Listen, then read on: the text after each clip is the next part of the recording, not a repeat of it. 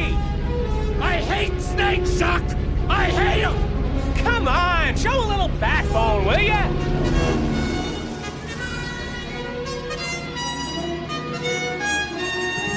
Welcome back, loyal listeners and super fans of the Bucktooth Gremlins. The focus of this week's episode is going to be probably Peter's favorite character of all time. One, Indiana Jones. Henry Jones Jr. Jr.? Yeah, Jr. And we're focusing this week because I guess Dial of Destiny came out. None of us have seen it yet. Came out Friday. We're recording on a Sunday. Yep. And I hate to say it, but the film is tanking. Well, that's expected. Yeah. It kind of was because it was coming in low on the projections. None of us have seen it yet. Mm-mm. You two don't want to pay to see it. Nope. I've watched a video with all the spoilers, so I know what it's all about. What are you, like Anthony? You got to go watch spoilers? No, I just don't. I'm not going to pay money for the film, and I don't care about it. And that's a shame. And I think that's what should have ended. And I think that's what our focus is going to be, because I think the three of us in our generation, if you probably just go around and poll a lot of guys, even maybe girls our age, and say like how influential Indiana Jones was on your life as a kid. It was such a big movie. Yeah, the films ended. It was a trilogy, and it ended with the Crusade. Agreed. Agreed. No, there's a fourth one. There's a fifth one now. And a fifth one. So it didn't end with Crusade. In my mind, like kind of like Star Wars, there were six films, and we're going down the rabbit hole first before we, which is fine. We didn't even start. You want to do our introduction? No, yeah, I'm Pete. Oh, Kevin. Everybody knows Sean. Yep. You hopefully know us by now, but we're the Bucktooth Gremlins. Yeah, so we're going to talk about we've been talking about anyway about doing series of movies for a while. Yeah. We did Star Wars for the 4th. We did Raiders. And maybe by the end of this episode, we'll come up with what our next series is we're going to do. I have an idea, which I'll throw at you guys. That's fine. But Raiders of the Lost Ark came out in 1981? 80 or 81? I remember seeing it. Was 81 because Empire Strikes Back was 80. I remember my dad took us to see it at the Farmingdale Theater. Then you saw it when it was really out for a long time. Yeah, that's they didn't play movies till a year later. Right, that was the Farmingdale, right? The old Farmingdale in Long Island, New York. Yeah, we didn't go see movies when they premiered. Yeah, and I remember there was still a line though. Because it was only, I waited online to see that. Because it was only 80 cents to get in. And there would still be a line a year later to see that? A year, absolutely. And it was a great movie. Oh, God, I loved it. I so many times I went back to the Farmingdale Theater to see films I had seen already. When did that theater close? I don't know. Mid-'80s? Yeah, no, it was probably 82, 83. Oh, that early? Yeah, it was that early. Wow. And it turned into an office building. Folks, what this movie did was it was basically the sub-run theater in the area. Films would play 3 months, 4 months, 6 months, a year, and then it would eventually show up at theaters like the Farmingdale Theater. And that was United Artists. And Hicksville was like Hicksville was like that too, right? Was Hicksville like that? Hicksville was first run? No, Hicksville was first run. That's weird. The two that were like that were Farmingdale and Lindenhurst. And I'm trying. I mean, I was so young. Did they only play movies that they knew were still had an audience? Wait a minute. Didn't we see Popeye when it premiered there, or was that already out? No, forever? that was already out. That was already out because I saw Popeye at Sunrise Mall in Massapequa. And it was a good thing because it was like so cheap. It was 80 cents. You could take your whole family there for like $4. You know? And it always had a line. It was always a line. I remember like that was 7 before years people needed to see movies, before FOMO, and before people needed to see movies first and know what was going on. Yeah, and it's not like that anymore. It's everybody, almost it feels like sometimes half the business is always done on the first weekend. Well, now because everybody watches movies at their homes, which sucks. Not for people that don't want to spend $300 to go see a movie with their family. No, hold on. The argument, you don't have to spend $300. No, you don't. Sure you do. How much are tickets? You can go to a matinee where tickets are not... I'm a family of 4. I'm spending $100 right off the bat. No, go to a bargain matinee. No, I can't go to a bargain matinee. I work. Why? And my kids on Saturday and Sunday my kids you work? have ball games during the day. I have things to do. This kid has soccer. This one has volleyball. I don't know. I can go at night. Like movies, there's no way you're going to convince me in this argument. Even if you go at movies have outpriced themselves, and the technology has destroyed the theater. Because the film companies are taking 60 to 65% of the gross. Not my fault. I'm not going to see a movie. And we got to pay people $15, $17, $18 an hour to serve you popcorn. Right. Right. So it's a dying thing, movie theaters. It's not a dying thing. Yes, it is. I disagree. I don't, because I know I've been to a movie with my nephews and Kevin, and me and Kevin walked out of there $300 poorer. Impossible. Nah, Pete, with the candy tickets. Well, first off, you're going and paying. You probably went to an IMAX where it was $22 a ticket, so that's $88 for 4 of you. 5, 6 of us. Don't you think it's ridiculous that people would have to pay almost $100 to go to a movie theater and sit in front of a screen and Sean, watch you're paying $15 right now to have a Happy Meal at McDonald's. No, that's inflation. Movie theaters went up way before inflation did. No, that's part of inflation. No, movie theaters were expensive, have been expensive for the last 10, almost 12 years. It's a joke. I understand that, but when you're paying, it's not greed. When you're paying exorbitant rents, you've got to give film companies 60 to 65% of your gross. That's you from a theater's owner's perspective. Absolutely. I'm coming from the person that goes to the movie's perspective. But you have to understand. I can watch it in the comfort of my own home a month later without really spending much of anything. And I don't have to worry about lines, rude people, concessions, crappy theaters sometimes. Like, I don't have to worry about any of that. It's much more comfortable to watch a movie in your own home now today. So I don't want the experience. The movies are about experience. That's an experience that I just don't want to pay for anymore. Well, I'm hopefully that there's not many people like you out there. I think there are. The market will always, in a capitalist system, the market always wins. The market does always win. And here's the other argument to be made too. But it will work depending on if the movies are good. If the movies are good, people are going to go.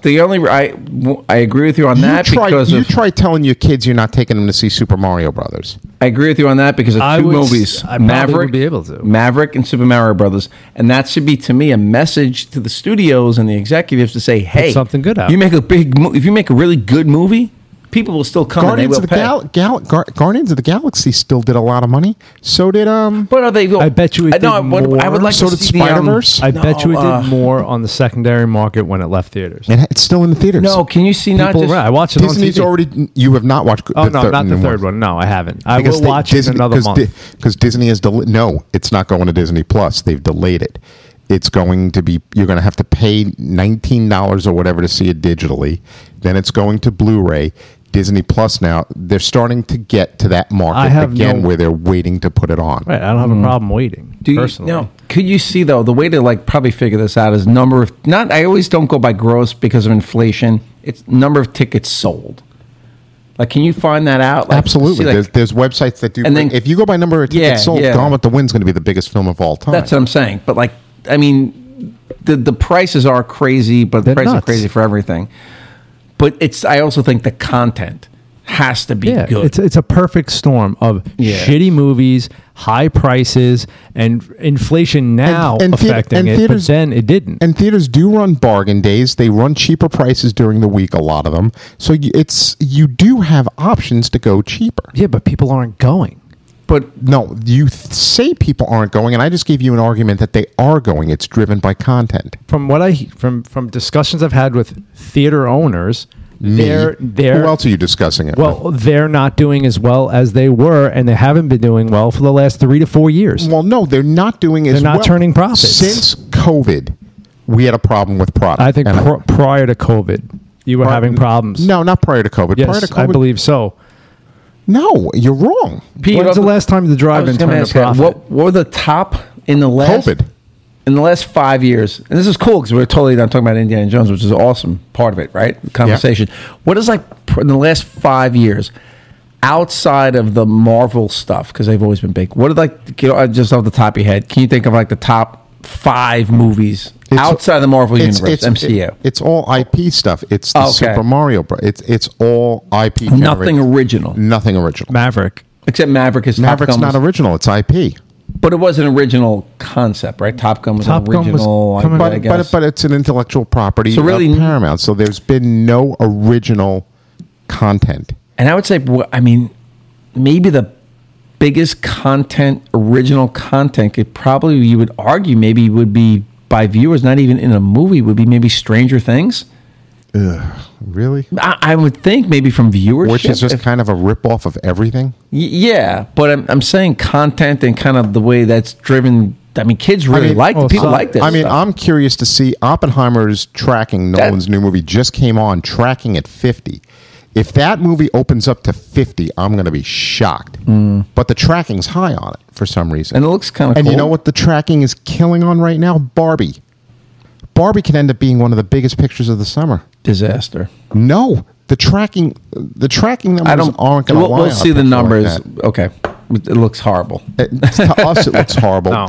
My daughter will not be. My daughter will not be seeing. I Barbie. think a lot. And I think Mission Impossible will do well. Oh, that's Mission Impossible's Cruise always does well. Like we said, they're gonna do well, but they're not gonna do anything like the '90s and the early 2000s. Nothing is ever going to do that not again. The same. I will agree with you. Nothing is ever going to come close to what we did because the world's changed. The entertainment world has changed. And that's what I'm trying to say. Streaming. There's a perfect storm right now of, movies being really, really bad, Hollywood putting out crap, and people not wanting to spend money. But look at how much dog shit is streaming, and there's a lot of crap. There's too much content. My father made, when he was here, he made us watch this awful Jennifer Lopez movie. All these apps are struggling to actually. People are dumping these Disney Plus, Netflix, Hulu. Right. How many more do you have? You have a billion things with a ton of content. Which is why they realize they have to rely on the theatrical. The theatrical is the cheap way to advertise the streaming. What do the numbers look like on It's not cheap at all. for Freedom? There's nothing cheap. Sound of Freedom. Do you know that film's been done for 3 years? Yep, they buried it. Disney tried to bury it. It was a Disney picture, Sound of Freedom? The Fox, and then there was a Fox, I believe, originally, which is Disney. Do you know? Because I have it playing in True story. I have it playing in 2 locations. And I guarantee you, and it opens next week. The pre-sales, I told you, are bigger than the pre-sales were for Indiana Jones. I told you. Movie's going to be big. But it's not faith-based. It's a true story about human trafficking. It's a tracking a faith-based audience, it looks like. It's on 4th of July, I've got like 60 tickets sold. I'm like, what? Yeah, because it's a real story. This is it's reality. And people, unfortunately, have turned a blind eye to this really big, major issue in our world. And I think that's why it's going to be big. People, and Caviezel was saying he wants to open up people's eyes to this human tragedy. Yeah. It's real. This is about, it's about. I took a gamble on it. I put it. You're going to make money off of it. It's just like you're going to make money. It's just like the faith-based horror movie that we put in Insidious. Mm-hmm. That sounds so weird. I know, faith-based horror. It does sound weird. But I took a gamble and I put it in. It made a ton of money. Yep.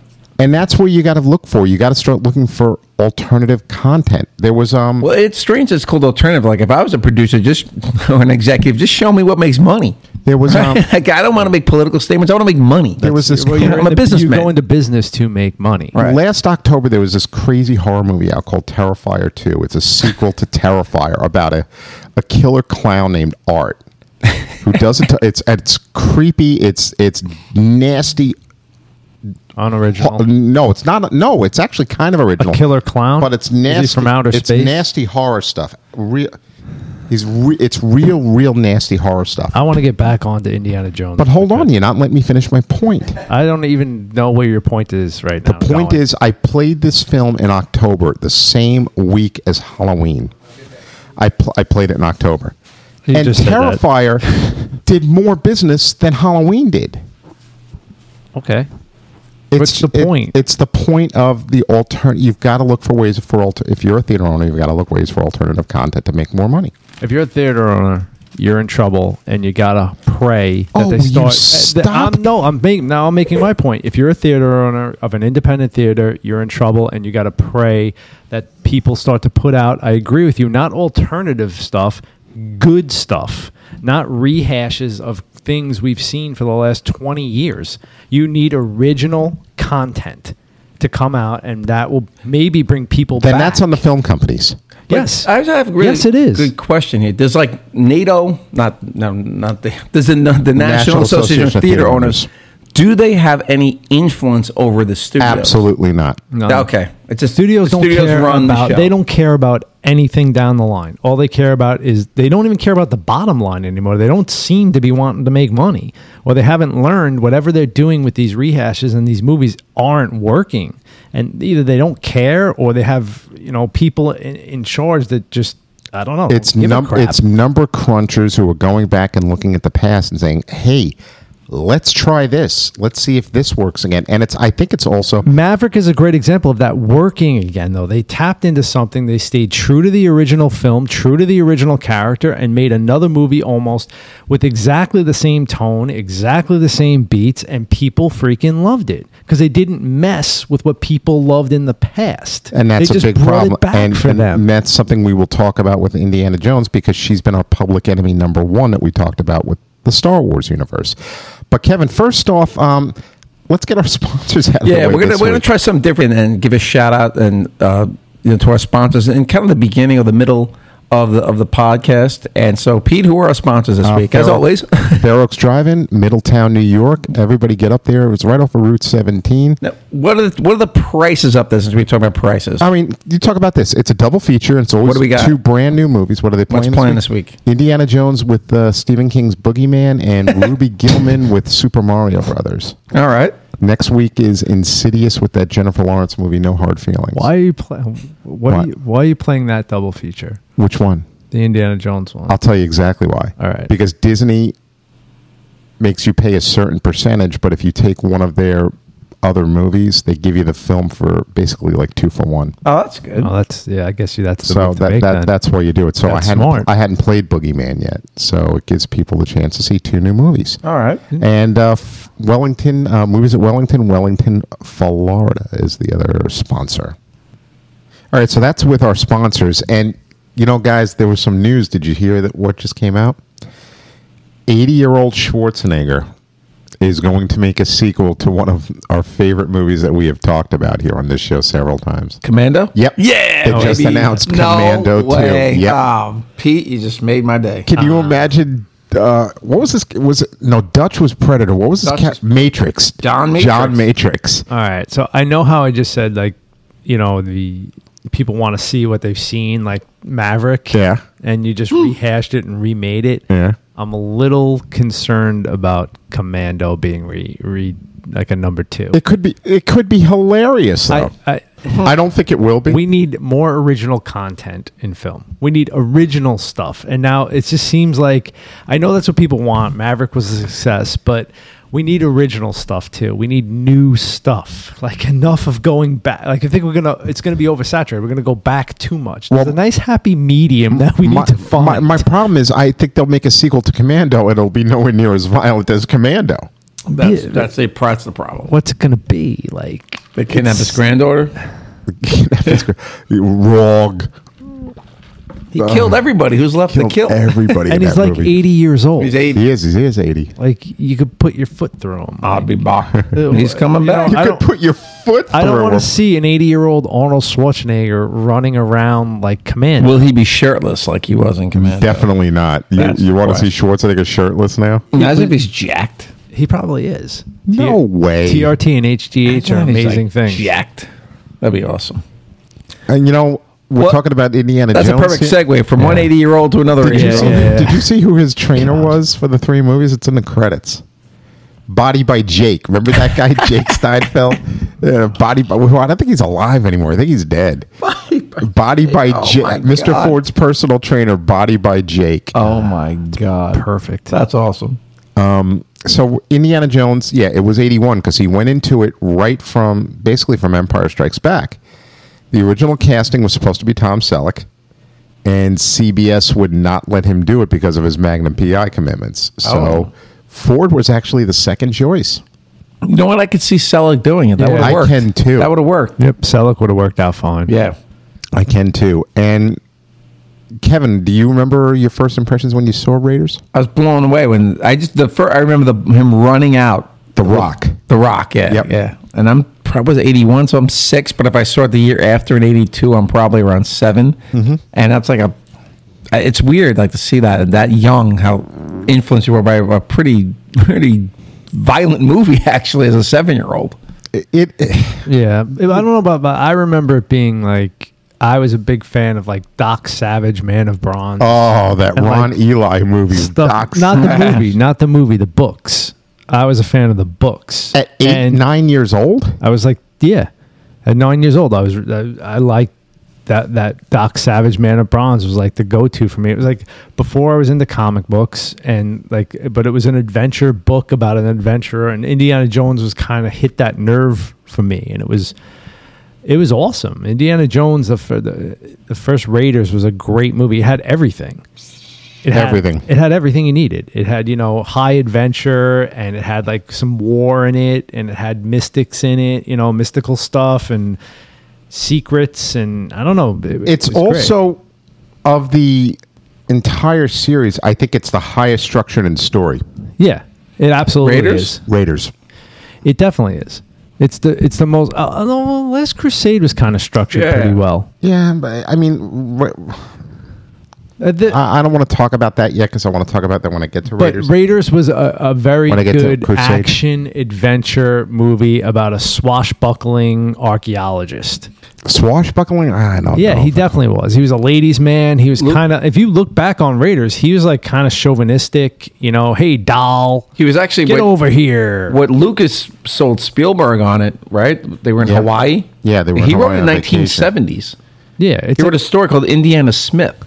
It's like a 50s inspired hero. Like this, I think 30s, right? 30s inspired, like and that whole Casablanca feel. Well, to it's funny that you say that because I've talked about this to Kevin before.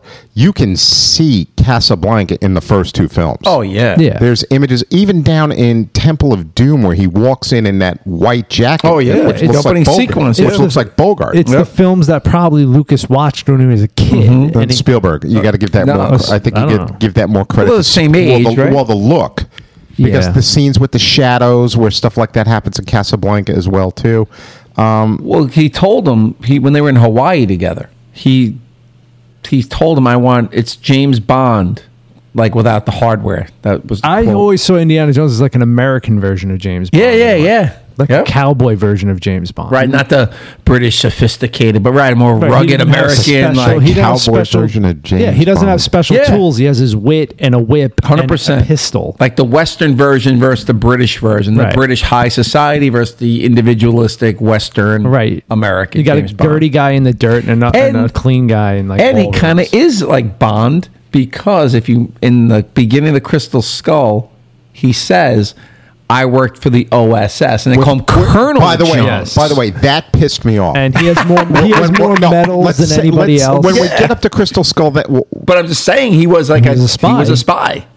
All right, but as far they keep calling him throughout the series a grave robber. Mm-hmm. Yeah, that's an ongoing theme that they keep calling him a grave robber. Is archaeology grave robbing? Yes, essentially, it's not. It's grave robbing for history. Yeah, for history. You're not grave robbing for profit, which Temple of Doom goes into. What is it? Glory and whatever, something. Fortune and glory. Fortune and glory. But that he'd be a grave robber.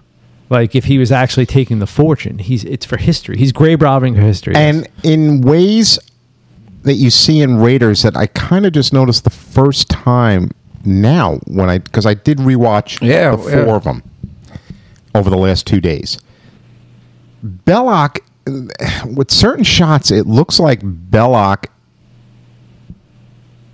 admires Jones in a way. You love this character. I know. You always bring up Belloc. You always talk about Belloc. Because Belloc, I think, is the most complex of all the characters in the movie. No. Absolutely. Raiders, Belloc isn't the most complex. Yeah, because I think he's torn a little bit. Between what? Between the fact that he knows he's working for the Nazis, but it's not, the Nazis aren't, his end goal was to find that answer, to find what's in the Ark of the Covenant. Whether it was working for the Nazis who were funding the project, because he tells Indiana Jones, this is history. Do as you wish. It's not. You want to see as much in there as what I do. It's not Belloc Raiders of the Lost Ark. It's Indiana Jones Raiders of the Lost Ark. Yeah, but I'm not saying that. I'm just saying he's a more complex character than you think. I think he's a sidekick character that just happened to get Indy what he needed to get. A sidekick? Belloc is one of Indy's guys. It's a different Belloc. No, he's a Nazi guy. He's the guy who worked for the Nazis. Belloc is the rival. In Raiders, they got the white hat. Well, I was thinking of the other dude. No, you're thinking of Sallah. Sallah, yes. Sallah. No, I'm talking about Belloc. No, Belloc's a bad guy. He's an archaeologist, though, Belloc. But he's a bad guy, but he's really not. He's Indiana Jones. He's just on the other side. He's a French Indiana Jones. Yeah. And I think he respects, in a weird way, he does respect Indiana Jones. I'm sorry. Belloc, I think, is an opportunist who just is and Indiana Jones isn't? Working with the group who's going to... I don't think he's doing it for history, Belloc. He's doing it for a group of people that want to destroy the world. In 1936, you don't know that yet. Because he's not in that Temple of Doom, Belloc. No, he's not. But Indiana, I think you just answered the Last Crusade answered your last question. What do you mean? You just said was Indiana who was worthy of the cup. Yeah. He is. Yeah. Yeah. So he's not he's in it like Sean said for the history, for the he's not in it the for love his of own like self. Where Belloc was more an arrogant freaking like, I think I'm here because these people want it and I just want to get it and I don't care what they do with it. When Indiana's going in there taking that idol in the beginning, he's not in it for himself. No. In Raiders. What's he taking the idol for? He's taking the idol to bring it back to the museum. For profit? He's going to make money off of it. Yeah, he's taking it back. He's a professor. He's not a treasure hunter. Kind of is. He's not, because he would keep and sell it. He's always says he's a professor, and he's always teaching students, and he's trying to do the right thing. Indiana isn't... The people he goes up against are in his field, but they're there for very different reasons. Every movie. But they're all there for the same reason. They're not... Belloc is not there in Raiders of the Lost Ark to make money on the Ark of the Covenant. No, he's being paid by the Germans, He's being paid by the Germans, so he's making money. But Indiana's being paid by the United States government, too. No, he's not. Yes, he is. Indiana works for freaking college. No, the government's paying for him in Raiders of the Lost Ark. They're paying for what? They're paying his salary? They're paying everything. All the payoffs all his expenses. All of it. To get you have to pay, and I think the archaeologists... He's not profiting from it. They're not. They're looking at it, I think, to answer the unanswered Belloc's question. not profiting from it either. But Indiana's profiting from it intellectually. Belloc is more... I always was under the assumption that he's profiting from this. He's making money. No. He's like the industrial guy who's like, I'm going to make money. I'm going to do this for these guys. I'm going to kill everybody I can to do it. I don't care who dies. He's a morally flawed character where Indiana Jones doesn't really want to kill people, but they're trying to kill him, so he's defending himself. I think archaeologists in general are trying to find the answers to life's mysteries. Where Belloc probably wants to know that. Yeah. He does want to know that legitimately, but he's a bad dude. He's bad. not this mirror of Indiana who's like, I'm stuck in a bad situation. No. I did not. No, you're over dramatizing what I said. That's not what I said. You said he was Indiana Jones, just like Indiana. I said he's the alternate Indiana Jones. Yeah. He's the other side of the coin. Indiana's better. Indiana's better. Of course, Belloc's not a good guy, and he's not stuck in a situation. He put himself in that situation. He tells him in the scene, "You and I are the same person," because he wants to think that. He wants to believe that he's like Indiana, but he's totally not. He wants to believe that. My feeling is I think they are. They just happen to work for two different sides. I don't think Belloc is the French version of Indiana Jones. There is no other Indiana Jones. There's only one, and he's fighting bad guys, and Belloc's one of those. Do you have a favorite scene in Raiders, Kev? And this recently, because I went back and watched everything, and it had to be. It's changed over time. As a kid, it was the ball, and I had the Indiana Jones figures and all that stuff, and I used to play with them, and it was a big deal. But the jump scare got my daughter the other day. Which right in the beginning, when the guy who throws the idol to. You mean where he turns around? He turns around, the guy's dead. He's like, ah!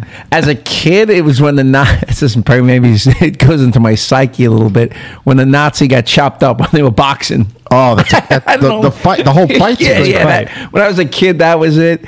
But I'm kidding with those. The best scene, I think, and by the way, the punches, because I guess they use the same sound effect for the punches in all the films. There's just so many. Punches all just sound so great, but there's so many sound like cool meat scenes. getting hit. Because it's so action. It's so much action. The movies always begin with an action sequence. There's always a fight between Indy and a big bad, like the guy at the plane, the bald guy. Then love that scene in Temple. It's the guy with the turban that gets pulled under the rock. And then in the third one, in the fourth one, it's the Russian. It has to be for me, in all honesty, with the ants, the shooting. Just like Greedo. He just the guy just whips out he's playing with the gun, and he's like, bop, and he shoots him and walks away. You know why it was done like that. You know the story why it was done like that. Was it Greedo? Ford had dysentery. The crew had gotten it. Ugh. Then he started developing it, and he was running like 102, 103 fever and sick as a dog. And they came up with the idea on the set. He said, because it was supposed to be a fight. Yeah. And he said, let me just shoot him. That's a great scene. Yeah, think about the poor bastard who trained for that scene, but it's like it's a cool little callback though to Han Solo shooting Greedo. Yeah, it's pretty cool. And then he does it again in Temple. The fight in the bar is great. The bar scene is great. I like it all. I think, like Sean said, the movie's just action packed. To me, and it's in my top 10 of all time. It's a perfect film. Yeah, you cannot find a flaw in Raiders.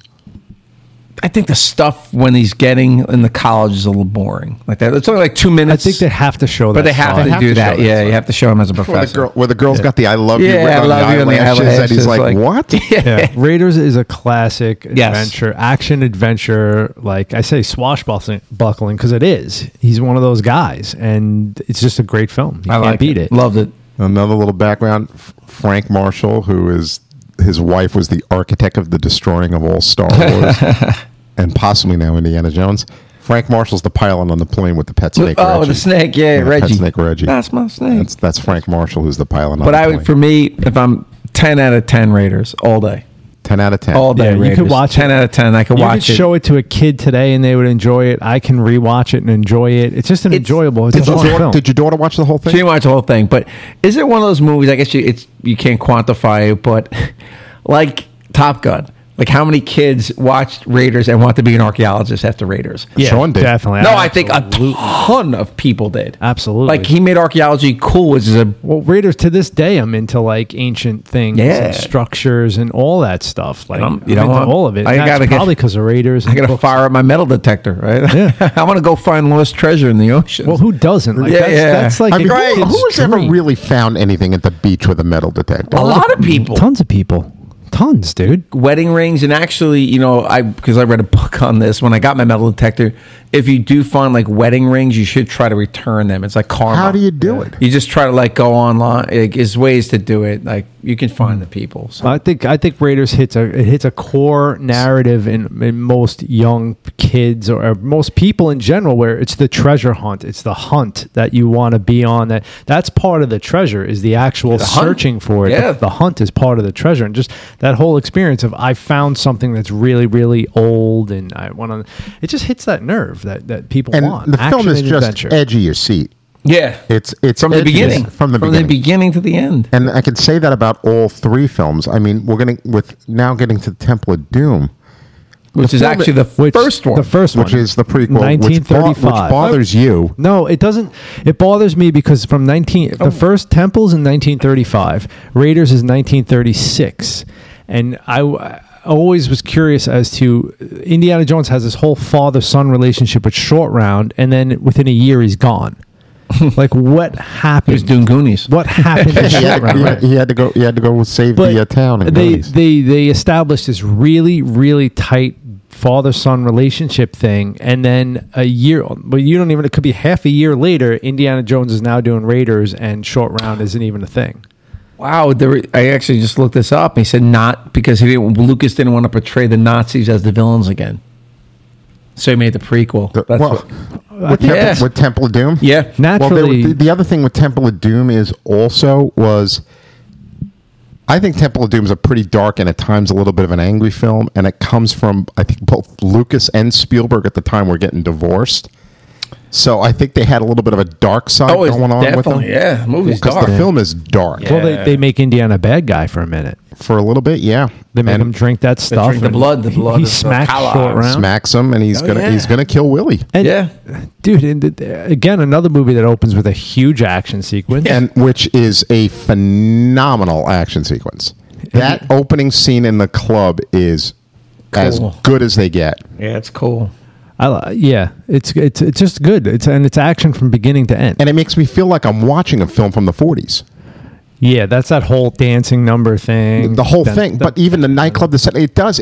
I mean, he actually takes you back to that time, I think. It's like dark magic, child slavery. Yeah, it's got some voodoo dolls. It's got everything. It's nuts. It's got it all. And get the heart ripped out, and the horror. And then they go right from the action. They go right from that to a chase scene in the streets. And I guess, are they in Shanghai? Mm-hmm. Yeah, they're in Shanghai. Okay, and they go from chasing the streets in Shanghai to the airport, to an airplane crash, to the mountain skiing thing with the raft. And by the way, did you happen to notice who loads them on the plane? Frank Marshall? No, it's Dan Aykroyd. It's Dan Aykroyd. Yeah, it's Dan. It's all shot from a distance, but that's Dan Aykroyd. I owe you a drink. Yeah, I owe you a drink. See you later, Low Man, whatever the guy's name is. Lao Chi. And then he closes the door. That's a great shot, actually. It's his plane. It's Lao Chi. And what was the name of the club? Club Obi-Wan. Yeah, Club Obi-Wan. Club Obi-Wan. That was awesome. But it's the beginning is... It's cool. Sean's got a theory that... he said this yesterday. Oh, if they were going to play... All right, so I was talking to Pete, and I'm like, if they're playing with time in the new Indiana Jones movie, what I would have done is written the fact, this is how I would take care of the short round thing. Short round's the actual waiter who gets shot and dies in Indy's arms. Because you're messing with time. Yeah. And then all of a sudden he's out the window in the car with short round and closes kind of the book. It answers my question of what happened to short round. I go to the great adventure first, Indy. Like, and that's short round. And they were best friends. They were buddies. Right? He's like, you're my best friend. Mr. Jones, you call him Dr. Jones. Like and he hugs him like, what happened to him? The scene where they're playing poker at the campfire and they start arguing because they're both cheating. Yeah, I thought Short Round was probably his best partner out of all the films. Yeah. Better than Sala? Most loyal partner. Fought, kicked ass. Yeah. Short Round was beating the crap out of people at the end of that film. He was. I think he was Indiana Jones's best partner. And he's gone. Didn't Sala stab Indy in the back? No. He did in the beginning? No. He wouldn't screw him over? Nope. I don't, definitely not. Not in any of the... No, in the Crystal Skull, he had his buddy who was, I'm a double agent. Now I'm a triple agent. Yeah. But Short Round's a great... Temple is a good movie because it is constant action. It does get a little dark. It's not as good as Raiders, but I still think it's terrific. But that Indian dude in the beginning, he had a pretty good argument against the Brits. When he was like, you people came here and you're acting like our fathers. You're not our fathers. Like, we're people. And then the Brits are the heroes at the end, but they're actually enslaving the people. Yep. It's weird. It's a little weird historically. And that dude was freaky. No, the bad guy. Molaram? Oh my God, that guy was freaky. Cover your heart. Cover your heart. The bridge scene is awesome. Crazy. Awesome. And they said Spielberg was really afraid of heights. He's got a problem with heights. And they said that... Even that scene's a little dark. I'll see you in hell. Yeah, but that... It bounces off the wall. But do you know that bridge was so sturdy that they tested it out with like 130 people standing on it at the same time? I wouldn't want to be one of those. They get eaten by the alligators. The crocodiles below it. It is dark. The quick cuts of them ripping the fabric. Dude, even the dinner was stomach turning. With the gross... The snakes. The baby snakes. Eating the bugs like clams. Yeah, eating the bugs like clams and the eyeball soup. Actually, what's her name plays that scene really, really good. Willie. Kate Capshaw, there's times she's very shrill and annoying in it, but that scene she happens to be funny. Very good in that scene. Where she thinks she's going to nail herself, get herself a prince, and she finds that he's like a 12-year-old kid. He's a little freaky kid with the Indian. The kid is freaky. He's got like bug eyes and stuff. He pulls out the Indiana Jones doll. They should have showed Sala like the one problem I have with the film is the development of the bad guy. What's his name? Molaram. Yeah, they don't show his influence enough with the other crew. No, you just have to assume he's the evil priest. Yes, you just assume he's the bad guy. And the other weird kid, when they're in the prison, when Jones and Shore, and he looks like the Squidward. He looks like Squidward. SpongeBob. He's like a long neck, his shoulders are all the way down. Like, he's in bad shape, kid. And the violence in this, let's face it. It's violent. They're killing people. Temple of Doom was a borderline R. They had to create the PG-13 rating because of Temple of Doom. Red Dawn. Red Dawn. Well, Red Dawn was rated PG-13. It was the first. Yeah. They had to create it because you had Gremlins and Indiana Jones back to back, and everybody's like, All right, this is a little too hard for PG. He ripped someone's heart out of his chest. It just takes the guy's heart out of the chest, holding the beating heart, and the guy's still alive. It was violent. Like, a lot of people died in that movie. I mean, even going back to Raiders is violent too. You got headshots in that movie where guys are shot in the head. There people die in the Raiders films. Spielberg does violent films very well. Yeah, he really does. Yeah. I mean, the blood's you love the plane fight, the blood splattering against the Spielberg Jaws. The guy has violence. The other guy gets crushed under a rock crusher. And the guy, even the rock. And you know what? It shows you Indy's humanity. Indy tries to save him. He does try to save him. And he turns away. To save that guy. And he turns away. He does try to save him, but there was no saving. That guy was stuck. That guy was a big dude too. Yeah, he was a big guy. He hit him in the head with the rock. And then it goes right from there right into the freaking roller coaster, which I am bummed. That roller coaster ride is in another Disney park. I don't know if it's in Tokyo or Euro Disney. Or Disney Paris, whatever it is, but it's in another park, the Indiana Jones. It's almost because like we had a friend that wrote it. It's almost like they put it in there just for that. Yeah, to make a ride. It's a roller coaster but Disney ride. didn't own it at the time. It's weird. It's like a roller coaster ride, and it's long. It's great. That's a long scene. It's great. That scene is great on the Tokyo Disney Sea. It's in Tokyo, and the Indiana Jones Adventure is in Disneyland. Yeah, that one Sean and I have written, the Indiana Jones Adventure. Did you like it? Oh, it's great. Yeah, it's cool. It's great. It's definitely awesome. The only thing that repeats itself is the arrow shooting through the walls and the rock. That's the only two that I remember repeating from the movie. In Japan, it's called Temple of the Crystal Skull. In Japan. They changed it. Yeah. But, Temple of Doom is a very worthy sequel. Yes. Doesn't get a lot of love. There's a lot of people that don't like that. Prequel. But after watching it again the other day, I was like, man, this is really cool. Like, I liked it a lot. I liked it, I think, a lot better when I just watched it. And you haven't been able to get any of your kids to watch it? No. Temple. I thought my oldest would really be into Raiders. I don't know if he's ever sat down and watched What's cool about Temple and Raiders and the other one, they all have a line of like mysticism to them. Yeah. Where there's something bigger going on. Because they all deal with religion. The Ark of the Covenant, then the Indian, the River Stones, and then, with the Crusade, the Cup of Christ. Chalice, yeah. It's just every one of them has this sense of adventure, but it always has this thin veil of like mysticism. Something beyond Indy is drawing Indy and pulling him into these situations where he's supposed to be. Well, you're dealing with the Ark of the Covenant in the first one. You're dealing with black magic in the second one. You're dealing with the Holy Grail. Holy Grail in the third. And in the fourth, don't get me started. But now, that's not like, how did George Lucas, and I don't speak ill of him because I think he's one of my favorite entertainment, coordinators or whatever of all time, but how does he write like Indiana Jones and Star Wars and then Willow and then nothing? No, don't put Willow in the same. But I'm just saying, Willow's kind of cool. Good. The first Willow was cool. Willow's cool. You're forgetting American Graffiti. But then maybe he just gets tired of it. Maybe American Graffiti is the only one based in like real world reality. Yeah, but they're all cool stories. Like that's all he had to do, I guess. I guess, yeah. I sit back and he built fortunes. And I think American Graffiti was also saved by that great young cast too.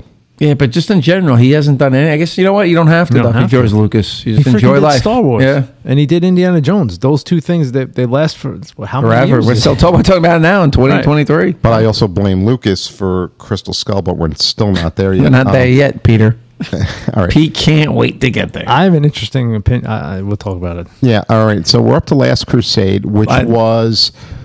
Okay, I'm sorry. Temple of Doom wait. Sorry, Peter. Rating Temple of Doom, I got to give it a 9 out of 10. I agree. Not as good as Raiders, but it's up there for me. When I watched it, just behind Raiders. Yeah, because it's experience. Like, I go 9 out of 10. It's not the perfect 10 out of 10, but it's good.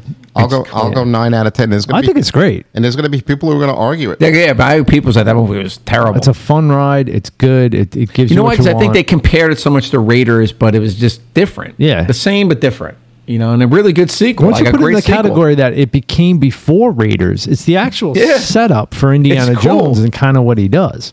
All right, Pete, let's go on to Last Crusade was 89, 5 years later. Mm-hmm. You're putting together... It starts out with, I think it's 1916 or 1990. Wow. I just thought of that. Sorry to cut you off. The 80s, arguably the greatest decade of filmmaking, ends with The Last Crusade. Yeah, and then probably. You know what I mean? Like, that is kind of cool. Summer of 89. Like, Holy, Indiana Jones ran the whole decade, or probably the best decade of movies. So you know what I just thought? Kevin said, like, in Temple sets up Indy. If it is the true first, it's the first film. It's 1930, like we said, 35. It sets up Indy on this almost for his character, like this fame and fortune over history and learning. When that whole theme kind of runs through it a little bit, where he's like, what does he say? Not fame and fortune. What's the saying that? Fortune and glory. Fortune and glory. Fortune and glory. And at the end, he chooses the children, to save the River Stone, to do all those things, like be virtuous. And he's like, that is glory. And you know what's interesting? But it's no fortune. The Spanish, the conquistadors, when they came over, they were God, glory, and gold. Right. That's what they searched. But there's so it sets up Indy as this character, because we were talking about in the beginning, that's like he always has an opportunity to just take fortune and glory and be the man and be rich, but he never chooses it. He always chooses the more virtuous path. Yeah, he lives in like a little suburban house, right? He doesn't live in a mansion. No, he has a house in the suburbs. Yeah. No, he lives on the college. Oh, that's right. He lives on the college. The college gives him his house. Oh, do they? Right. Yeah, that's right. I never realized. But then, that was a common theme, though, in movies in the mid-'80s with kids. And say, don't forget, Max does it in Beyond Thunderdome. He saves the kids. He saves a bunch of kids. It's a weird theme that runs in some of these mid-'80s. But it shows you these choices, like the character of Indiana Jones could have been like a rich, like, pompous American, like, dick. But he could have been the American version of Belloc. But in Revenge of the Sith, Lucas kills all the kids. And Lucas kills all the kids in Revenge of the... Yeah, because it's the 2000s now. Yeah, kill the kids now. Yeah, something happened. Yeah, time to kill the kids now. It's 2005. To quote Eric Andre from Righteous Gemstones. Something happened. Eric Andre's in Righteous Gemstones? Yeah. He's beautiful. Great. He is beautiful in Righteous Gemstones. Is he in previous seasons, or is he Season 2. Just one. Peter, you have to watch. Okay, back to The Last Crusade. It takes place, I believe the beginning of the movie is 1916 or 1919. Yes, with young Indiana. Which was inspired with River Phoenix playing young Indiana. We're not even going to talk about the CBS series, are we? No, we're not even going to bring up the CBS series. How good, like, what a shame in the acting world. River Phoenix died at such a young age. Yeah. I mean, he could have been good. He could have been really good. He had a really good movie called Running on Empty, which was a couple of years ago. Great. Stand By Me. Stand By Me, too. He could have been really good. Just drugs did him in at a young age. But he plays the young Indiana Jones, which was kind of inspired to do that. And he took that part. I mean, he was getting lead roles at the time. He took that part for basically a 20-minute cameo. Yeah, because who wouldn't want to be the young Indiana Jones? Right. What are you, nuts? And you jump all over that. And like you mentioned, right? Like Tom Cruise, he was the B. I mean, a young actor. Who would you want to learn on the set of with Steven Spielberg and Harrison Ford? It's Sean Connery, for God's sake. If it was on set with them, I don't know. That's what happened. Connery wasn't on the set. Saving Private Ryan. All those guys went because they were with Steve. They were all a bunch of young guys in Saving with Private Tom Hanks. They jumped all over. Yeah. Yep. Vin Diesel. Everybody think it's Vin Diesel. Yeah, you want to be Vin Diesel was in the film for 10 minutes, but he's the first one that gets killed. I think in the first of that group. Yeah, it was Capozzo. Wasn't that? The Italian guy gets Capozzi, whatever. It's like Spielberg said, let's just get rid of the worst actor of the group. No, they all go, but they signed on. They didn't give a shit if they were 5 minutes or an hour. Yeah. It's the experience. Ed Burns is in that movie too. He lasts. He makes it. Ed Burns is one of the guys that makes it? Ed Burns is actually really good in the film. Yeah, I remember really good. Ed Burns, Barry Pepper. There's a lot of people in that. Yeah. It's a good movie. I like Saving Private Ryan. Adam Goldberg, I think, is one of them too. Yeah, there's a lot of people in Saving Private Ryan. I do laugh, though, that Vin Diesel gets wiped. He's the first one to get killed. He gets shot helping a kid. That's true. Vin Diesel trying to do Stallone. Not like Anakin Skywalker. But back to the opening of Last Crusade. Just starts out again, just like a firecracker. Boom. The chasing on the train. It's a very good scene because they set up a lot of Indiana Jones's like tropes in the rest of the movies. The scar on his chin, his fear of snakes, like it all sets up in that one the scar scene. On the chin. Yeah, they set up a lot of his and the guy who he's actually chasing. And the guy likes him. He keeps smiling every time. He models himself after that guy. Yes, so he does. Gives you that one scene is really smart. It gives you a ton of background into this character. In 20 minutes, it gives you a ton of background in that 1 20-minute scene.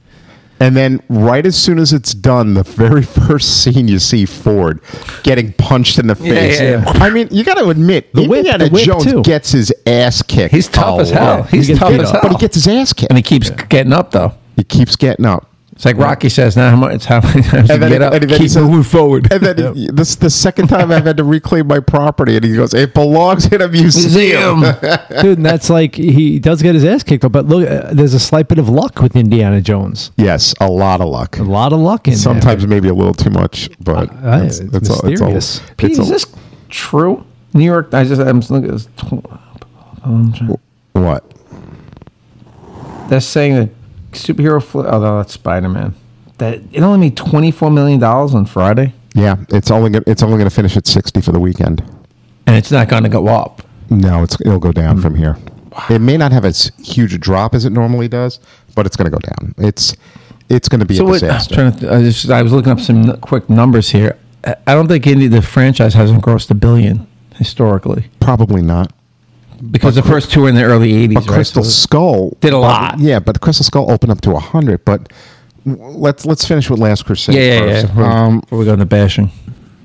It picks up basically the same beat for beat almost as Raiders. Raiders. It's pretty much beat for beat in the beginning as Raiders. Not that there's anything wrong with it. We probably had to because Temple of Doom is like a freaking horror movie. It's like a horror movie. Yeah. I think they both realized it was too dark.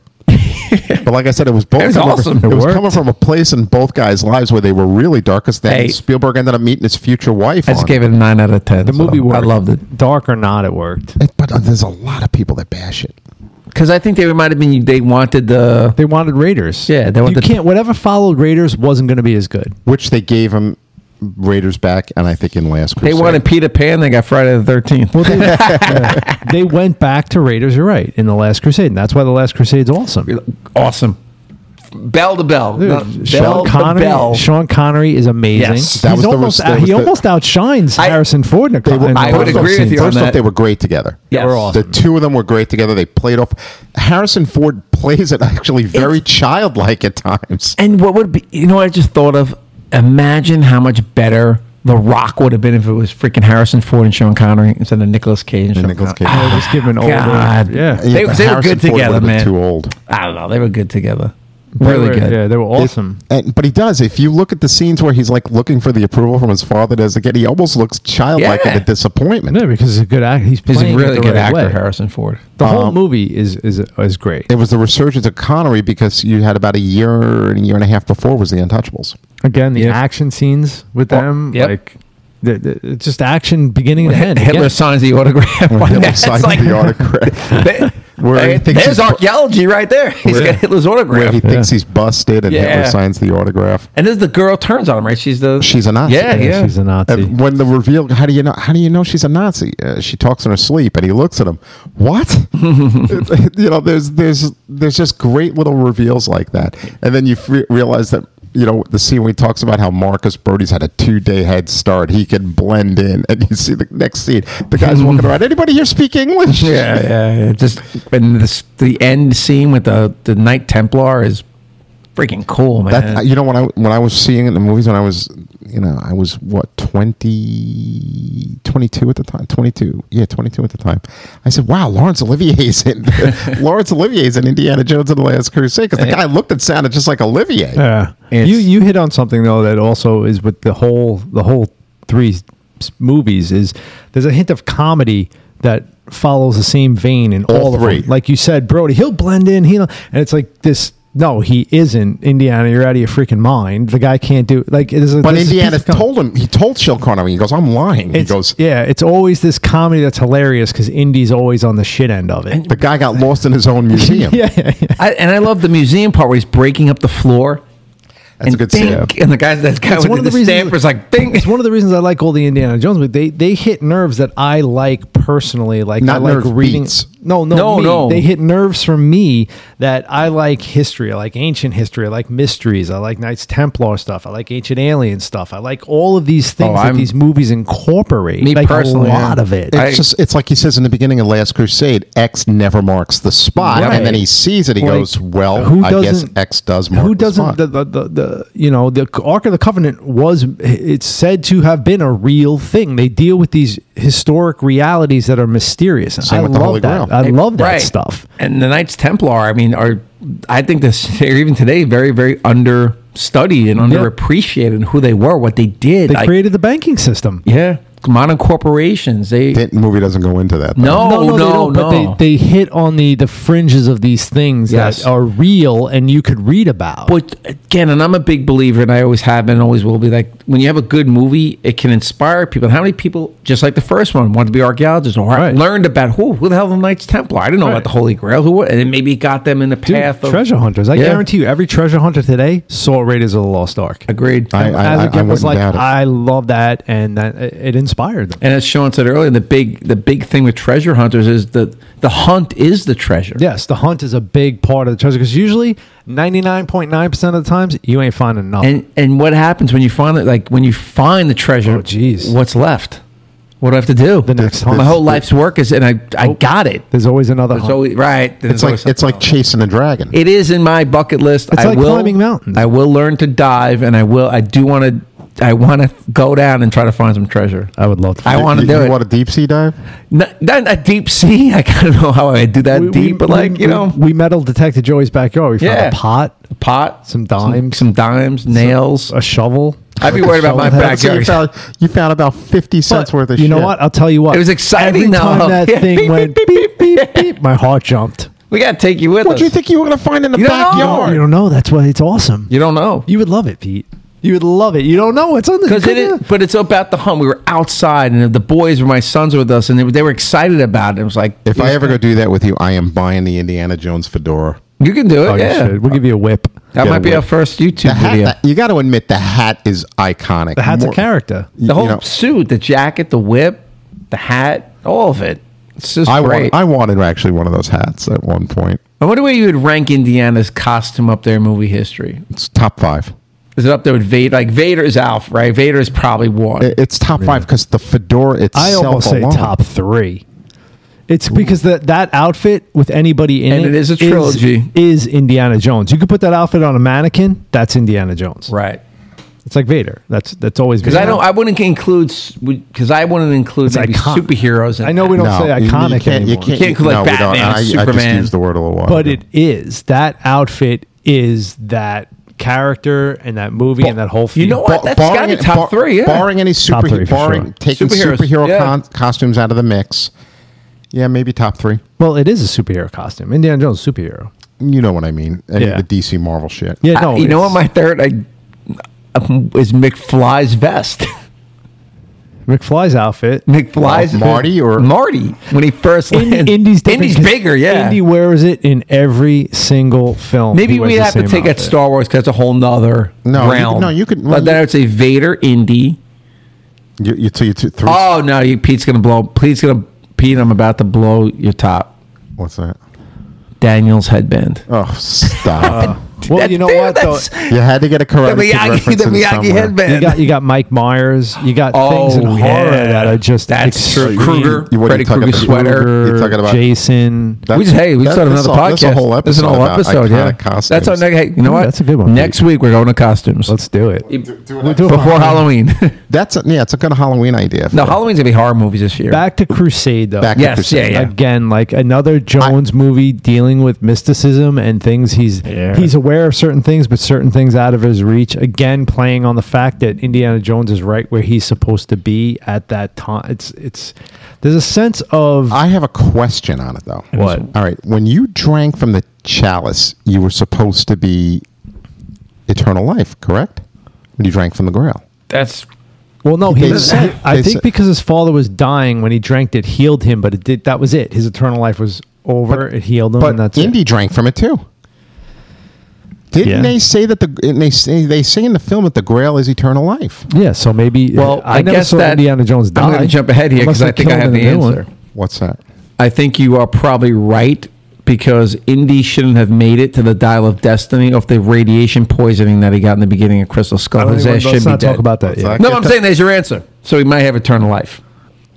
Because he should have died from cancer. He should have died some of the dude beatings. was staring at a freaking atomic bomb and then they cleaned him off. That dude already had that in his body. So maybe he has eternal life. Dude, some of the beatings he got should have killed him.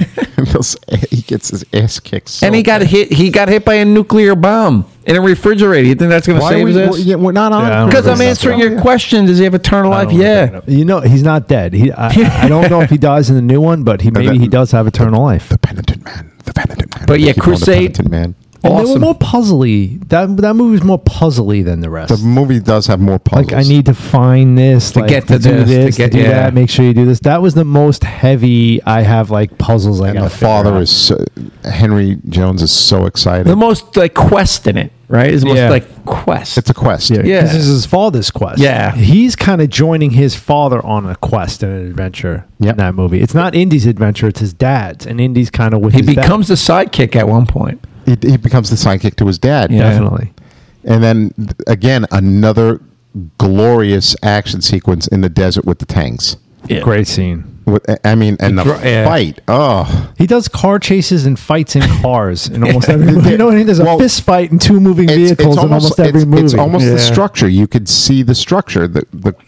You've got the roller coaster in 2. You've got the desert chase scene. That's what I mean. Like, it's always a moving vehicle and a fist fight within those vehicles. Every one of them. It's a structure, and it works yes, it's kind of Xeroxing itself, but it works every time. And it's most evident in the other one. The film that shall not be spoken about. Well, that's... All right, so where are we grading Last Crusade? Oh, 10 out of 10. Yeah, 10 out of 10. It goes back to 10? Yes, yep, definitely. For me, yeah, 10 out of 10. It's good. It's a great film. 10 out of 10. Here's why I can't go 10. I got to go 9 because... To me, you're never going to get as good as Raiders. I think it was. I think it was as good. For me, it was as good as Raiders. Maybe a 9.9. I'll give you a 9.5. Right. How about a 9.5? Right, because of the experience. Okay, because my experience on Raiders was you can't top that. Agreed. So I'll give it a 9.5. I'll give it a 9.75. I love Last Crusade. So we're talking about the 3 films right now having an average of about 9.5. Yeah. Yeah. Yep. Definitely. And now we go... But can I say something? Yeah. And that is where the story of Indiana Jones should have ended. I agree. The next film should have been a young Indiana Jones movie.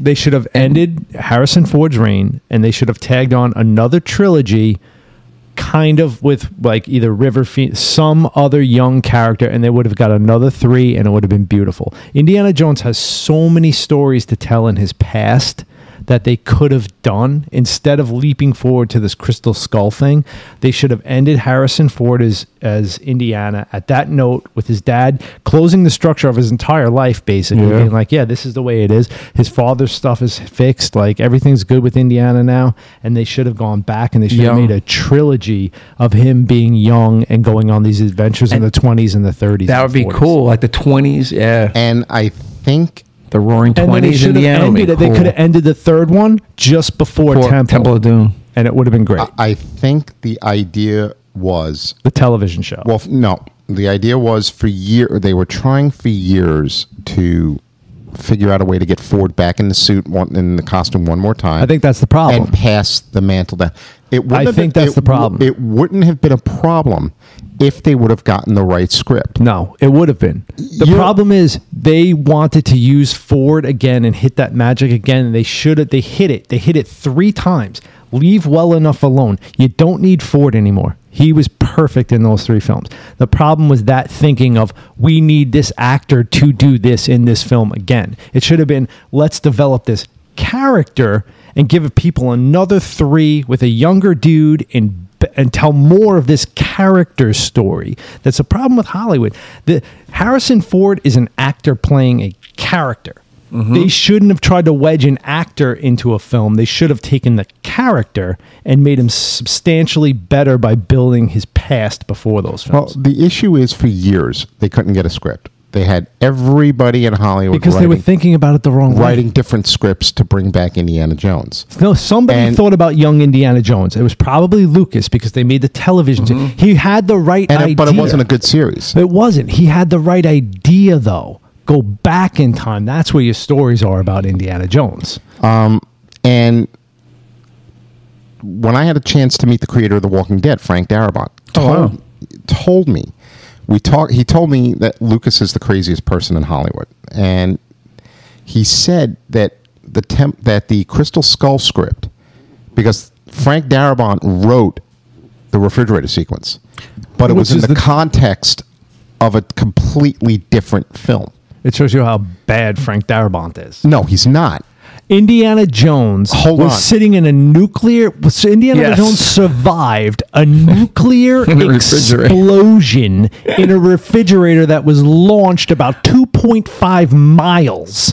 And he landed and rolled out of it. Okay, there's disbelief in all of the Indiana Jones films. Not like that. I can take the disbelief of falling down out of a plane in a raft, landing on snow, and then falling into water. It's the same fucking thing. No, it's not. It's a nuclear freaking explosion, Peter. A nuclear explosion. And a lead-lined refrigerator from 1940-something stays intact and launches him miles away. All right. Crystal Skull was good up until that point. No. The beginning of Crystal Skull was not bad. Crystal Skull was, with the Russians, excellent. It was cool. Look, the hat falls out of the car. It was cool. The shadows he uses, it was cool. You guys have known my feelings on Crystal Skull. Yesterday was the first time I've watched it. Did you or did you not cry at the end of Crystal Skull? I cried at the end of Crystal Skull. Because it was so bad. Because you were so disappointed. But Kevin is spot on. The beginning of that film great beginning. I even liked her as a bad guy in the beginning. I'm like, this is pretty cool. She's trying to do some kind of psychic crazy crap to him. Oh, back in the warehouse. Oh, this is... I was like, this is going to be awesome. The metallic going in there. The second he was at that nuclear site, that's when the film died for me. Agreed. Okay. It went too far. Even when he was hopping the fence with the 50s clothing, like, that was cool. And then I'm like, all right. But the point I was trying to make was what Lucas did with Crystal Skull was he took 5, 6, 7 Indiana Jones different scripts he had and literally cut and pasted the whole story together. Bad idea. It was a terrible idea. I'm into all that. I'm into Crystal Skull, Aliens, all that stuff. Cool. It should have hit on every level for me. I was like, I'm done. The script that the rumor was that supposedly that Spielberg and Ford wanted to do and approved was Darabont's script. It should have actually been. And it was going to be about Roswell. It should have been more like Cowboys and Aliens. Yes. You know what I mean? That's what it should have been like. Cowboys and Aliens, great film. If you're going to have Indiana Jones deal with aliens, fine. Deal it with Roswell. Yeah. I have no problems with that. I had a big problem at the beginning when all of a sudden now that Indiana Jones is an OSS agent. It's like, what? There's a colonel. What? I actually, which would have been fine if they would have showed it in another movie of its own. Yeah. I would love to see Indiana Jones like that. But then you're talking about him becoming James Bond. The American version of James Bond. How cool would that have been if like Indiana Jones was involved in like Operation Paperclip? Right. Would you have loved to see Nazi scientists out of like between the the beginning of the Cold War? That'd have been really cool. Great idea, Kev. That could have been film number 2. And having aliens involved with that, with the alien, maybe you could say the Nazis had alien technology that they got from somewhere, and you know what I mean? Like, it could have been really cool. It would have been excellent. And I think that was the first thing that took me out of the movie when I'm watching it. I'm like, what? OSS agent? What? It had no bearing on it. The thing, right after, I'm telling you, Kevin, the refrigerator for me ended the film. Yeah. Because he rolls out of it, coughs twice, and then he's being showered, and he's like, "Hey boys, how's it going?" That didn't do it for me. I mean, I was like, okay. No, that's what I love. Yeah, that's what I'll tell you. I watched the film again. That's too far, and it's not as awful as I remembered it. It is. I watched it again, and it was just I had as such awful. hateful memories, but I'll the tell second Mud shows up, it makes me hate the film even more. I hate the character's name, Mutt. Mutt Williams is one of the worst names I have ever heard. And the scene is like the Wild One meets like where he comes Back to the Future. That's all. It's the Wild One with Back to the Future. He thinks he's like freaking I was waiting for something Biff to yell at. Hey, McFly! Exactly. It was like they took Marlon Brando's outfit and just pasted it on him. And pasted it on Marty McFly. Put him in Hill Valley. Put him in Hill Valley. So bad. But I mean, so bad. The scene where I just absolutely go a big finger F you to is where Mutt is swinging in the trees with the monkeys like Tarzan. Oh yeah. Awful. The car chase, the battle in the cars is great. Well, you love car chases. That's I didn't like the sword fight. All of a sudden, Mutt knows. Oh yeah, he made it a point to say he learned how to use sword fight. What's Mutt? It's a screen. It's over. So Mutt's like the worst. You hate Shia LaBeouf. He's combing his hair. I don't all hate the him time. as an actor, just the character, the whole thing. But I think that was the idea, was that they were going to pass the torch on to Mutt. They were, because the end of the film with the hat rolling in, he goes to pick it up and he takes it from him. Do you think he's in the new one? Bad idea. No, he's not. He's not. No, he's dead. I'll give a spoiler about the character. The movie start. The only two spoilers. Hold on. The only two spoilers I know. Let me guess how he dies. I don't know. I don't know. He's the dead. only two spoilers I know, folks. If you haven't seen it, is that I'm why sorry. He's broken? He's divorcing Marion. It's 1969. He's divorcing Marion, and Mutt's dead. The film takes place in 69. Did Mutt die in Vietnam? I wonder if that's where they're going to go with it. Did he die at Woodstock? Did he get into a motorcycle accident? Did he eat the brown acid at Woodstock? He got into a motorcycle accident. Or he wised off to somebody and they killed him. Maybe he was like in an Apollo mission, like one of the early Maybe space he was like missions. Indiana and he was like on an adventure and he died doing something. But yeah, and we shouldn't laugh at someone dying. Mutt's a horrible character. Horrible. I don't think he was horrible. It wasn't as horrible as I remembered it. I'm not kidding. The movie wasn't as horrible as because I actually watched it without going, oh man. So what parts did you like about it? Did I like it? You liked it the second time? I think you're right. The opening's great. Well, you cried. You thought the movie was so bad you cried. I hated Cate Blanchett in the movie. I liked her. Absolutely hated her in the movie. I liked her character, and I liked her in the beginning. I thought she was playing Natasha from Rocky and Bullwinkle. I liked her in the beginning. You know what scene I hated? Other than the refrigerator scene? Like Ray Winstone as his off sidekick. That guy's great. I didn't like the whole... And the way he just keeps punching him to try to break his nose. He was going to break his nose. Yeah. I did not like that ant scene. I thought that was completely unbelievable. It's everything in the Raiders films is unbelievable. That was a little much. 15 years ago to today. Yeah. You cried 15 years ago. What made you not cry at the end of this time? Because I'm an adult now. Well, I was an adult. Still an adult then. I guess time's been a little bit more friendly to me with it. Maybe that's the right way of putting it. And don't forget, I had not seen it since that screening. I refused to watch it. I think that the end of the film is dog shit. It becomes Close Encounters of the Third Kind, where the alien even looks like the alien from Close Encounters of the Third Kind. Other than the opening, that all three of us are agreeing is fine, cool. You're cool with it. What did you like? I'm actually into the movie until Mutt starts swinging from the trees with the monkeys. Yeah. I could stay. Mine is the refrigerator. That's my brain. When he got the guy's brain, when the skull was in that guy's mind, right? What the heck? Who was it? Wasn't it John Hurt? Yeah. That was okay, right? I mean, I had that was fine. I had no problems with all that. It could have been so much better. It kind of just falls apart in that last half hour. And I didn't like when they went to the graveyard and all of a sudden these guys are popping out of nowhere. Yeah, what are those? What are they? Trolls? And they never say what they are. No. They never say what those things are. What was that? I'm like, they live in the graves? And then the Russian soldiers come in and kill that entire Mayan civilization, slaughter everybody. And what's with them? Like, the grave people were like just stupid. And I thought the Russian thing was just too convenient. All right, we don't have the Nazis now. Now we got the Russians. Right. I do think the original idea of maybe keeping it with Roswell and keeping it in the United States would have been a much more interesting idea. I think it would have been, much better. They could have gone to the Nazca lines. That still would have worked. And they could have probably made more into his connections as an OSS agent, right? And a colonel. And then John, when I ask him, what is it? What are they traveling in? No, they're not traveling interdimensional. Wait. It's a freaking flying saucer. I just thought of something going back. That's a flying saucer that takes off at the end. I'm sorry. There are theories that flying saucers travel. Oh no, it's a long time. All right. From Last Crusade to, I'm trying to think of a timeline how Indiana could have become a colonel.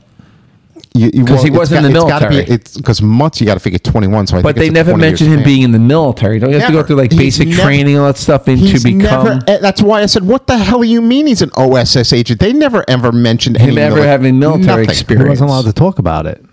No, but to be a colonel in Doesn't the he military, say you that? have to go through basic training and officers training school. So maybe they just give a colonel being an OSS why agent. Would you, why would you have picked Indiana? Why would you have asked Indiana Jones to be an OSS? I'll tell you why. Because he has connections all over the world at a time when people didn't. Did you like the reveal of the Ark in the warehouse? That was cool. Little yeah, I was tidbit. like, that was nice. I remember when I first saw it. That's what I originally thought they were going after. That's and what I'm I sure thought everybody too. did. Yeah, that they were. And I thought I thought the beginning of the movie I was like, this is going to be great. And then the refrigerator happened, and from then on, it was downhill. Like I said, the refrigerator didn't take me out. The swinging from the trees took me downhill quick for me. Quick. I agree with Kevin 100%. And then they are supposed to survive those 3 waterfall drops. That thing was crazy. I couldn't survive the first one. You know and I think they survived that easier than a nuclear blast. Yeah. And being thrown 2 miles. That nuclear blast is driving you crazy. Because it makes no sense. So crazy. Even I could suspend reality so much in an Indiana Jones film, but that was beyond my limits. Also, if you look into the refrigerator, why do they have real food and fruit in a refrigerator in a fake town? Yeah. Why are the houses all... I guess you want to see the effects, like a clothing farm, but like maybe... I think they really did do that. Probably. Like in that area, you've seen the pictures of it where they do the test and stuff. Like what would happen to an orange? They had the water sprinklers on. They wanted to see what would happen to make it as real as we can. They were doing all that in the Nevada desert, right? Yeah. In Nevada, they were jacked a lot of water supplies. That's how John Wayne and a lot of people died because it was cheap filming out there. They were filming They were filming like Marco Polo or something out there at the time. No, a lot of westerns were filming out there because it was very cheap land and they could rent it very cheaply because it was, and they didn't know, and all that nuclear dust and shit they were breathing during the making of those. And how many people probably live there today at Nevada, New Mexico, and the water supply is probably contaminated. Oh God! Yeah, not too bright. Where are you grading? Since it had Indiana and since I liked the beginning, I will give it a 5. God, I'm gonna have to go. Man, I did like the beginning. I love Indiana. Just the actions. There were some action scenes that were okay. I give it a 5. I'm gonna have to go a little bit higher with 6 out of 10. I give it a 5 out of 10. I'll give it half because it's half of what Raiders was. If I give Raiders a 10, there's no way I'm giving this film over a 5. No way. It's a failing grade for me because a 60 is a fail. It's like a D plus. It's an F. It's an F. A 6 is an F. A 6 is an F? Yes. Yeah, 6 is an F. 60. It's 60%. What's a 5? An F. An F. No, I'm giving it a 5.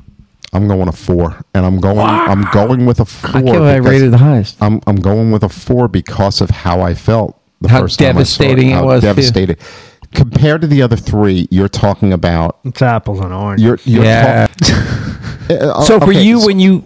Like, I don't think I've ever been to a movie where I was crying because it was so bad. That's how emotionally you are attached to the Raiders trilogy. Yep. And I agree with a guy Sean introduced me to called Nerdrotic. If any of my listeners out there, and I like his opinions on things, and he does say that the Indiana Jones is a trilogy. There's only 3 movies, and I have to agree with him. Yeah, I agree 100%. There's only 3 movies. There's only 3 of them. Yeah. These are not Indiana Jones movies. I'm going to reserve judgment on it until I see the 5th one. The problem with the Crystal Skulls is they gave Indiana a son, and they made him marry Marion. So those are 2 big deals in a character. I have no problem with him marrying Marion. I don't have a problem, but that's the problem is they did it. And if you don't count that film in the other 3, then that never happened as canon in your head. But with me, it ended after so I can end it at Sean Connery, and I don't have to look at these other movies because I just don't like them. I think the time travel one's going to be a travesty. I think the time travel stuff doesn't come until the very end. I heard they're going to do a Young Indiana on Disney Plus. I look forward to maybe that being what Lucas originally wanted to do. You know, the original thing that they also had talked about several years ago before they decided to put Ford back in it one more time was that Chris Pratt was going to be rebooted which is fine. Which I could have seen. I could see Pratt. Absolutely. 100%. I could have seen Pratt doing it. That gives you the idea of that I had. Like, make a younger version, send him back in time, and give him a million adventures back in time as a young Chris Indiana Pratt Jones. or the other guy, Chris Evans, even. Maybe. Chris Evans. I could see Chris Evans doing it. You know, Captain America. I can see they could put anybody in there. You think Jackman's too old to play? Too old. Too old. You need a younger character. So you need to go with a guy in his late 30s, early 40s, like Ford was. Maybe like a Ford, because I think Ford I would go was even late younger. 30s at the time. I would go 30s. I wouldn't even go 40s. I'm trying to think who's out there. I put a guy in his 30s in that fedora. And there's not much out there right now where you. There isn't. Henry Cavill? No, he's too big, too good looking. Like you need like a. What about the kid who played Batman? Pattinson, no way. I think he's too emo. Yeah, you know what would have been great? He's just a little too old right now. Colin Farrell. He's he's too short. Probably could. The camera doesn't. I mean, how tall is Harrison Ford? I'm trying to think of you know who could probably do it? The kid that played Goose. You could probably. You could probably. Miles Teller. The kid who played Rooster.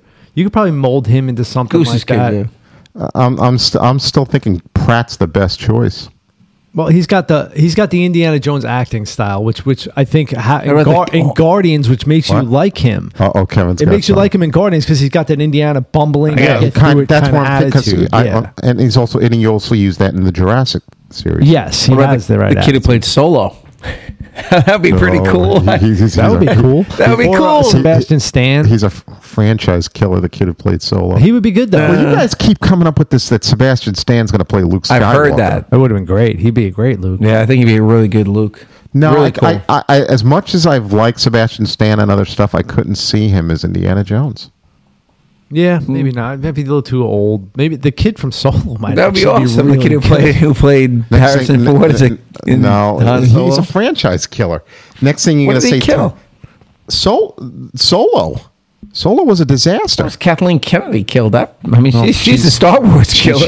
She's the architect of Solo. Is good. She is the Darth Vader of Lucasfilm. Does she think she realizes how much disdain a lot of the fans I don't think she cares? Absolutely. I think she knows. Don't think she cares. I think she knows, and it affects decisions she makes. I think in a way, like screw that. I don't know her, and I've never met her. Will probably most likely never meet her in my life. But I think sometimes, even though you have all this money and fame and power, it has to bother you a little bit. I think it does. I think these people. Why?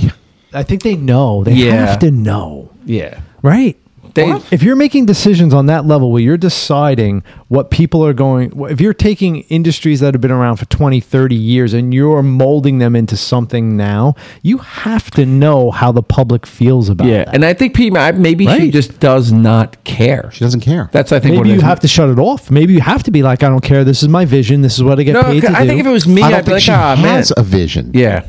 So what does she do? I think she's got an agenda. She has an agenda. Listen to Nerdrotic. Watch his. What does he say about it? Her agenda is to make money for her company, but that's she's not doing. It's not. No, it's not. No, it's not anymore. Because I don't think they're losing money. Yeah. Right. They've gotten two instead of making money, they're making statements that aren't paying the bills. But they need bank statements, not political statements. That's what they need. I mean, you said that Rey is a product of woke. Rey would have worked if they would have made Rey something different in the story. It didn't matter that it was a guy or a girl or anything like that, because, what's that? Rogue Squadron. Rogue One is a great movie. It has a strong female lead with a great story. It's actually my favorite out of all the stuff they've put out. They could have done it really, they could have made a Rey story that was really believable. But I have no problem with strong female leads. Look at any James Cameron. My problem is they stuck Rey in there, and she's all of a sudden the most powerful Jedi on the planet. Give me a break. And they made Luke Skywalker look like an idiot. It took Luke a trilogy trained by Yoda and the son of Anakin Skywalker to get that. This girl's flying a Millennium Falcon. He still wasn't like this master Jedi. Stay true to the story, and you'll be fine. Or make something new. Is it her fault? Or is it, I don't know. Is she the final say? Or do you blame guys like J.J. Abrams? I don't know. But it's probably a combination of all of it. But that she probably has, this is what has to be done. Like the Force is female. Okay, that's cool. Like I have a daughter. I hope whatever. But why are you promoting that? And I still think part of the problem what they had with that Star Wars trilogy, and we said it on an episode we did on Star Wars, was their original idea of doing 3 different directors to do the 3 separate films instead of having one guy shepherd the whole thing from A, B, and C was a nightmare. It was a bad story. Because you had 3 different... It all starts with story. Story was bad. It all starts you think about it. They have the characters. They're built-in franchises. But it was more about let's get rid of all the characters piece by piece. But look at it this way. They killed the legacy. Here's an idea. Somebody was like, okay, there was these people who got these plans to Princess Leia that kicked the whole thing off. I want to make a story about it. and they made an amazing story about it. And they didn't say, I need this in it and I need that in it. It's just, this is the story because of how you knew how it was going to end. All it was this is the story. We're going to tell the story of how these plans got into her hands. Go. Great idea for a story. Excellent movie. It's not, we need it to be this. It's like, let's make it. Let's write it and create it. Original, like, just awesome. So do that. So then for all those reasons, then that's why you probably should have liked the Obi-Wan TV show. I did. I like some of it. I did like the Obi-Wan TV show. It's about characters, right? It's characters and story. The only thing it's characters and story. Yep. Well, you have bad characters. I liked Obi-Wan. I liked the show. You got good characters. You got good characters and a good story. It's going to... And sometimes you can have a... Like you take this, I hate to go back to Star Wars because we're on Indiana Jones. Like Indiana Jones, all the characters are good except Mutt. Yeah, Mutt's the only character that's and like, why? The story could have been good. You did the father-son thing. You did the father-son thing with Indy and his dad. You didn't need to make Indy a dad. Yeah, I agree with that. Like character-wise, did you have to bring Marion back? She was actually very annoying in the first one, I thought. Yeah, Marion was annoying she was to me. A tomboy. I think she was annoying. I think Willie's more annoying than Willie's annoying. No, Willie was. But like Shoran, good character, good Indiana stories. is a player, but Marion is his Achilles heel because that's the love of his life. Yeah. So she does have to be in there. They didn't need to bring her back. They didn't need to Marion back. But Mutt was terrible. The kid and sometimes characters can kill movies. Jar Jar Binks killed because that's what people remember. It was a combination. It was a combination of Mutt and the story. Story, yes. Because Pete's right. Him swinging on vines through the jungles with monkeys was like, and that's why the Star Wars the new Star Wars stink because the characters aren't good except the legacy and the story is terrible. And then at the end of Crystal Skull, it literally becomes Close Encounters. Yeah, Mutt was just a hanger-on. Like he was, just and I love Close Encounters. But you hate Mutt. I hate Mutt. But he just followed along. He didn't add anything to that story. What did he add? Other than the comedy of Indiana having a kid and not knowing it. Call it a daddy-o. Right. Like, the comedy of, I think you said it best, it was the wild one. You could have still done the Marion thing. You could have done the Marion thing. You didn't need Indiana Jones and his son because they already told that story in Last Crusade. Yeah, you could have just had Marion with... All you needed was Biff's buddy with the 3D goggles. Marion. You could have had Marion with that other doctor. Yeah. And it would have been all right. I forgot what his name, Orvis or... They could have brought back your boy, the guy with the fez. Sala. Sala could have done what Mutt did. Yeah. Sala finds him, gets him. Marion's in trouble. You didn't need Mutt. You could have had Sala back in there. And I'm telling you, the idea of Mutt was to pass the torch.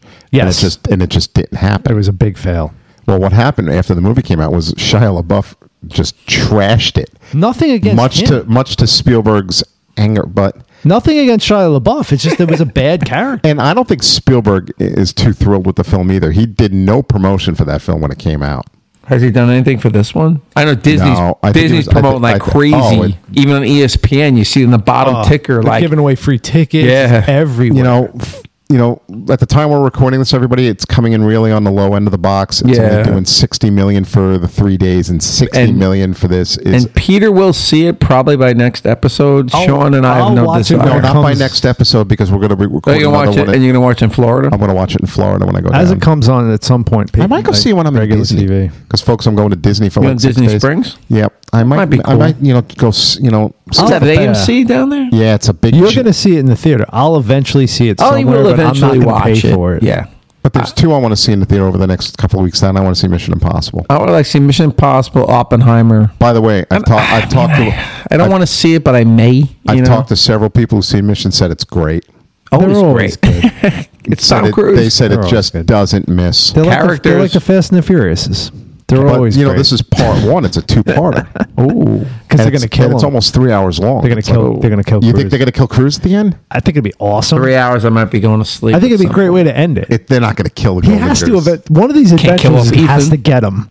Like, I mean, Ethan can only have so many lives. Well, James Bond had 1 million lives. We all saw the first one together, remember? Loved it. But James Bond's been several different people. There was like a group of 7 of us who went to see it that night. I loved Mission Impossible. The 3 of us came out and went, that was great. And the other 4 were like, your wife was one of them. We're like, Well, Don doesn't like those. They're all great. I love They are. Well, I don't like number 2. I love when he puts a gum together and puts it on the... throws it on the one. John Woo, the John Woo one's kind of a mess. Remember when Pete laughed when Emilio Estevez died? I did. He's like, ah! He's like Fabrizio when he gets killed in the elevator. All right, folks. So we're gonna wrap this episode up. This actually went longer than I thought it was going to. We went off on a few tangents here. So if you're gonna dial up that Dial of Destiny, let us know what you think. Yep. Email us and let us know what you thought of the Dial of Destiny. Please. And please go back and watch Crystal Skull. So the idea I had for the next series... Go back and watch Temple. If you don't like it, look at it again. I think next time we go over series, I think we should do... Costumes. No, it's Sean... I love costumes. I love that. That'd be cool. Well, the next episode we're going to do is take them out. That's your idea, what folks we're going to do is it's kind of on the line of death. It's a little morbid, but it's a little morbid. But what we're going to do is each of us are going to come up with 7 or 8 movies or TV shows, and we're going to throw them out to the other 2, and we're going to say, if you had a character that you had to assassinate from this group in this show, what character would you take out and why? So we're all going to be surprised by our choices, and we're going to have to think on our feet of who would... Like, I may go to Kevin. All right, Kevin, you got... we'll do it as an example right now. Kevin, you got Goonies. You got to eliminate one of the Goonies. You got to take them out. You got to assassinate them. Which one are you doing and why? Chunk. And why? Because he really doesn't bring anything to the table. He's fat. He's slow. You don't have the truffle shuffle if you take Chunk out. Okay. What else? You don't get Sloth. No, you get Sloth. You don't need Chunk for Sloth. So if you're making I think Chunk is easily replaceable. You're digitally taking away Chunk. Taking away Chunk. All right, Sean, who are you taking away? I don't know. I'd kill Sloth and see what happens. Whoa. What? He lived a good life. This is so random. Now if I'm thinking about it, my first thought in my head was Chunk. You changed the fat slow kid. You change the whole movie if you kill Sloth. That's what I'm interested in seeing. What would happen if that character wasn't there? And I say you take away Mouth.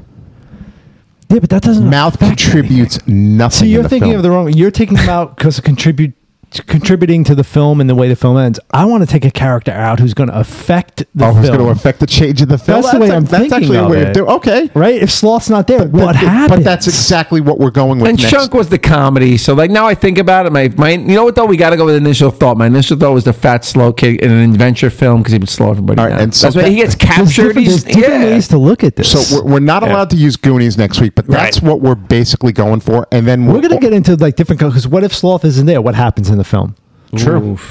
It's a great concept, and this to try to think of. Right, and then after this episode, then we. But what does Sloth do? He saves him at the end on the boat, right? Yeah, Sloth helps save them. Without Sloth, hey you guys, I guess, what happens? Like the Fratellis win? Fratellis kill Do they win? The Fratellis kill the kids. What happens? And bury him in the Sean water. Astin ends up buried in the water. Oh, they got kidnapped. They ran away from home. The parents would never find them. They were selling the Goondocks. They all got depressed and ran away. And they were at the bottom of the cave. Wow, that's like our own Dial of Death. It's basically our own Dial of Destiny. We call the Dial of Death. That could the Dial of Death. That's what we're going to do next week. Though, what happens if the Dial of Destiny, our own version? You change a part of a movie and try to figure out what happens. That's a good episode. Audience, you're actually listening to a live production meeting of the Bucktooth Gremlins. This is what we do. So after we air these 2 episodes, then we have a couple of episodes that we recorded that we saved already, which is the return of From the Shelf. He got it right. I did get it right. Holy cow. She comes back with her Generation Z take on 6 films, and we won't tell you how that turns out. Other than Pete cried. I did. Devastated. I kind of had my heart ripped out. I kind of had a Temple of Doom done to me. And then the wild one, who was not so wild on our show, comes on and he was tame. I think he was tame and mature because it was a subject he really liked. He probably popped 2 Xanax before he did the episode too. On music biopics and concert biopics, and a few odd choices in there, to say the least. But those are our next 4 episodes. So don't forget. Oh, by the way, Stitcher. for the podcast platform Stitcher. Rest in peace. Stitcher is leaving. No longer in existence as of the end of August. Wow. So iTunes, Amazon, iHeartRadio, like us wherever your podcast platform of choice is. Write us a review. Email us at bucktoothgremlins@gmail.com. And folks, we will see you all next week. Thanks a lot. Bye-bye.